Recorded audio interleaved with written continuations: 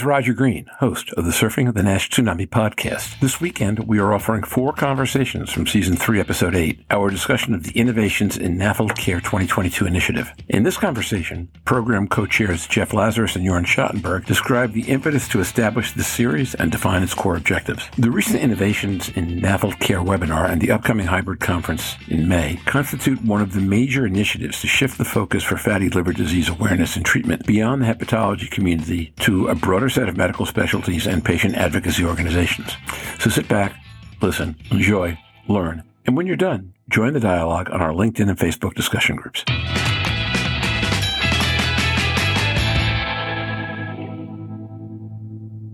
My sense is that part of the goal for what you're doing is to broaden out the scope of the people who are paying attention, to get a wider audience of more different kinds of people deeply invested. And if so, I think that would align with Stephen's comment about trying to pivot on public opinion. Why don't we just dive in there? Jeffrey Lazarus. Yeah, I mean, that's absolutely right. And I know Jorn's going to have a lot to say on this. But, I mentioned the whole of society approach to NAFLD and NASH. And that's really from a policy perspective to get this onto the agenda of policymakers, even get it onto the agenda of the UN and WHO. We're not short of ambition at all in where we think NAFLD and NASH should be addressed. But also at the webinar last week, we had an opening session that brought together an endocrinologist with a dietitian specialized in obesity and as it relates to metabolic health. We had a hepatologist present NAFLD patient guidelines and then got a patient response on the NAFLD journey. So we're trying to really bring together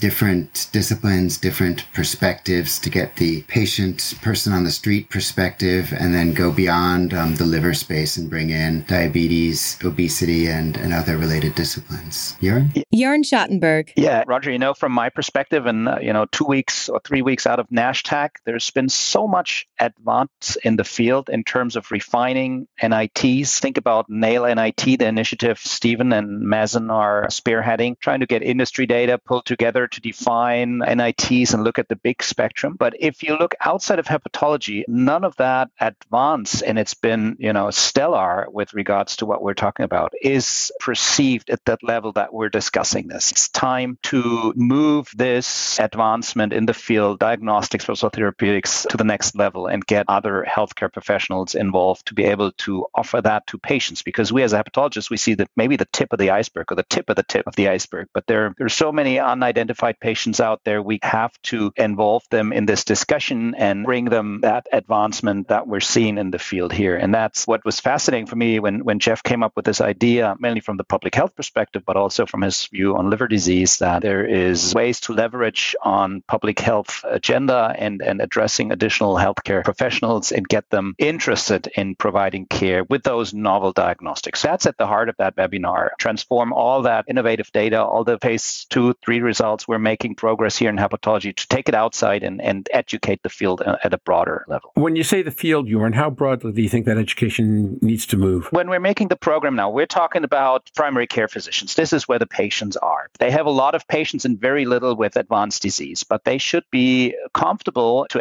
know that there is a disease that can give, let's say, 1% of their patients or make it 2 or 3% liver cirrhosis. And if you move into more specialty fields, I think we've actively engaged with type 2 diabetes physicians, but also obesity specialists or some other physicians, cardiologists. They're not aware of the type of tests we're using. Not even if you mention FIB4, a lot of physicians won't be able to tell you what that is. So I think we got to break it down into the information to provide them with the respective information. It could be what type of screening does a primary care physician need to know. They don't have to know about all MRE changes and peculiarities of the field, but they have to know what tool is in my population the best one and how should I refer a patient then? And why does the diabetologist send this patient back and prescribes this medication because of the concern of NAFLD in the background? You want to really make other healthcare professionals aware that this is a disease that needs management and how to identify it. It's interesting what Jorn said. I mean, how, a primary care physician may not, or even probably not in many settings, will know what a FIB-4 is. And we need to think, one of the goals of our webinar and the hybrid meeting we're going to have in May is to look at innovations. And, there'll be a while when they don't even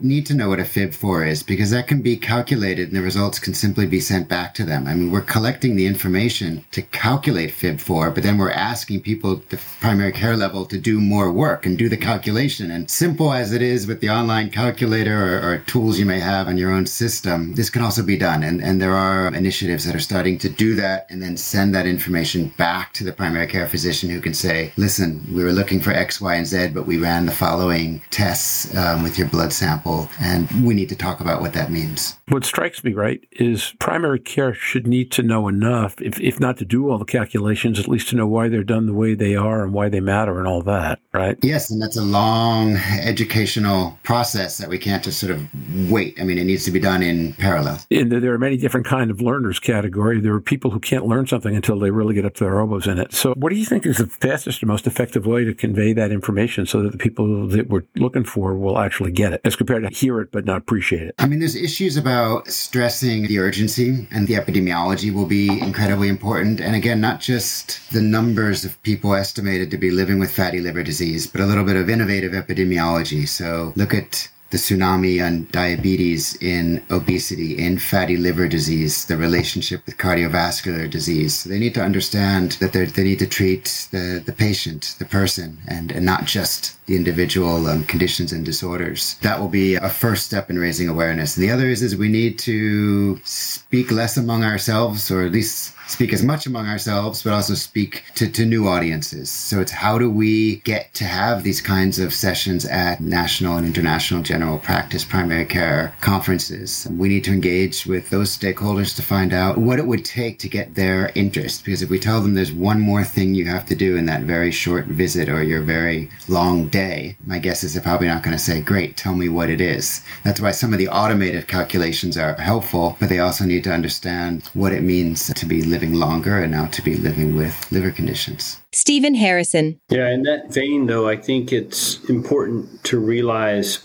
we have to get the message out about fatty liver and the fact that 20 to 25% of people with fatty liver are going to be at risk of progressing over their lifetime and probably over the time that they're being cared for by that individual provider. Something like FIB-4 is a good initial test today because of its negative predictive value. It lacks specificity for identifying the at-risk NASH patient. So it's a start point, and I embrace FIB-4 for its start point. But let's not kid ourselves. It's the right plane. It's the biplane from the Wright brothers of a non-invasive test to identify the at-risk patient. It's a start point. It's not where we're going to end. Or at least that's my hope and prayer, is that we get much more laser focused on identifying the patients that are at greatest risk of disease progression. And not only that, the timeline at which they're likely to progress. Because right now we just say, if you have an abnormal FIB-4 or it's indeterminate, chase it with another test, and that puts you in the at-risk NASH category. And those people have a variable rate of disease progression and a variable rate of progression to something like liver cancer. And we need to get more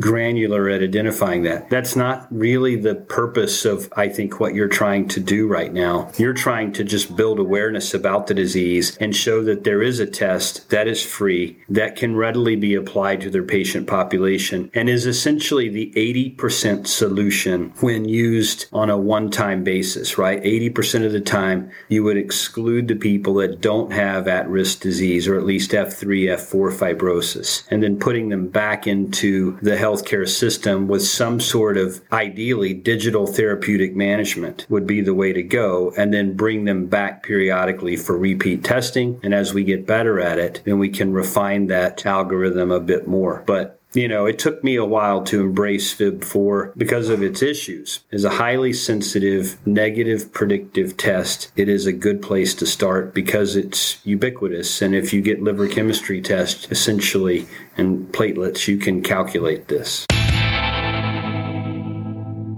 And now, back to Roger. We hope you've enjoyed this recording. If you have any questions or comments about the content of this conversation or the entire episode, please send an email to questions@surfingnash.com. Next week, Surfing the Nash Tsunami will be back with Louise Campbell hosting a group of nurses and affiliated professionals talking about the practical challenges of fatty liver disease. I'll be back in 2 weeks with a discussion stemming from one of the major initiatives coming out of NASHTAG, the NAIL NIT initiative. Until then, stay safe, surf on, and we'll see you soon on the podcast. Bye-bye now.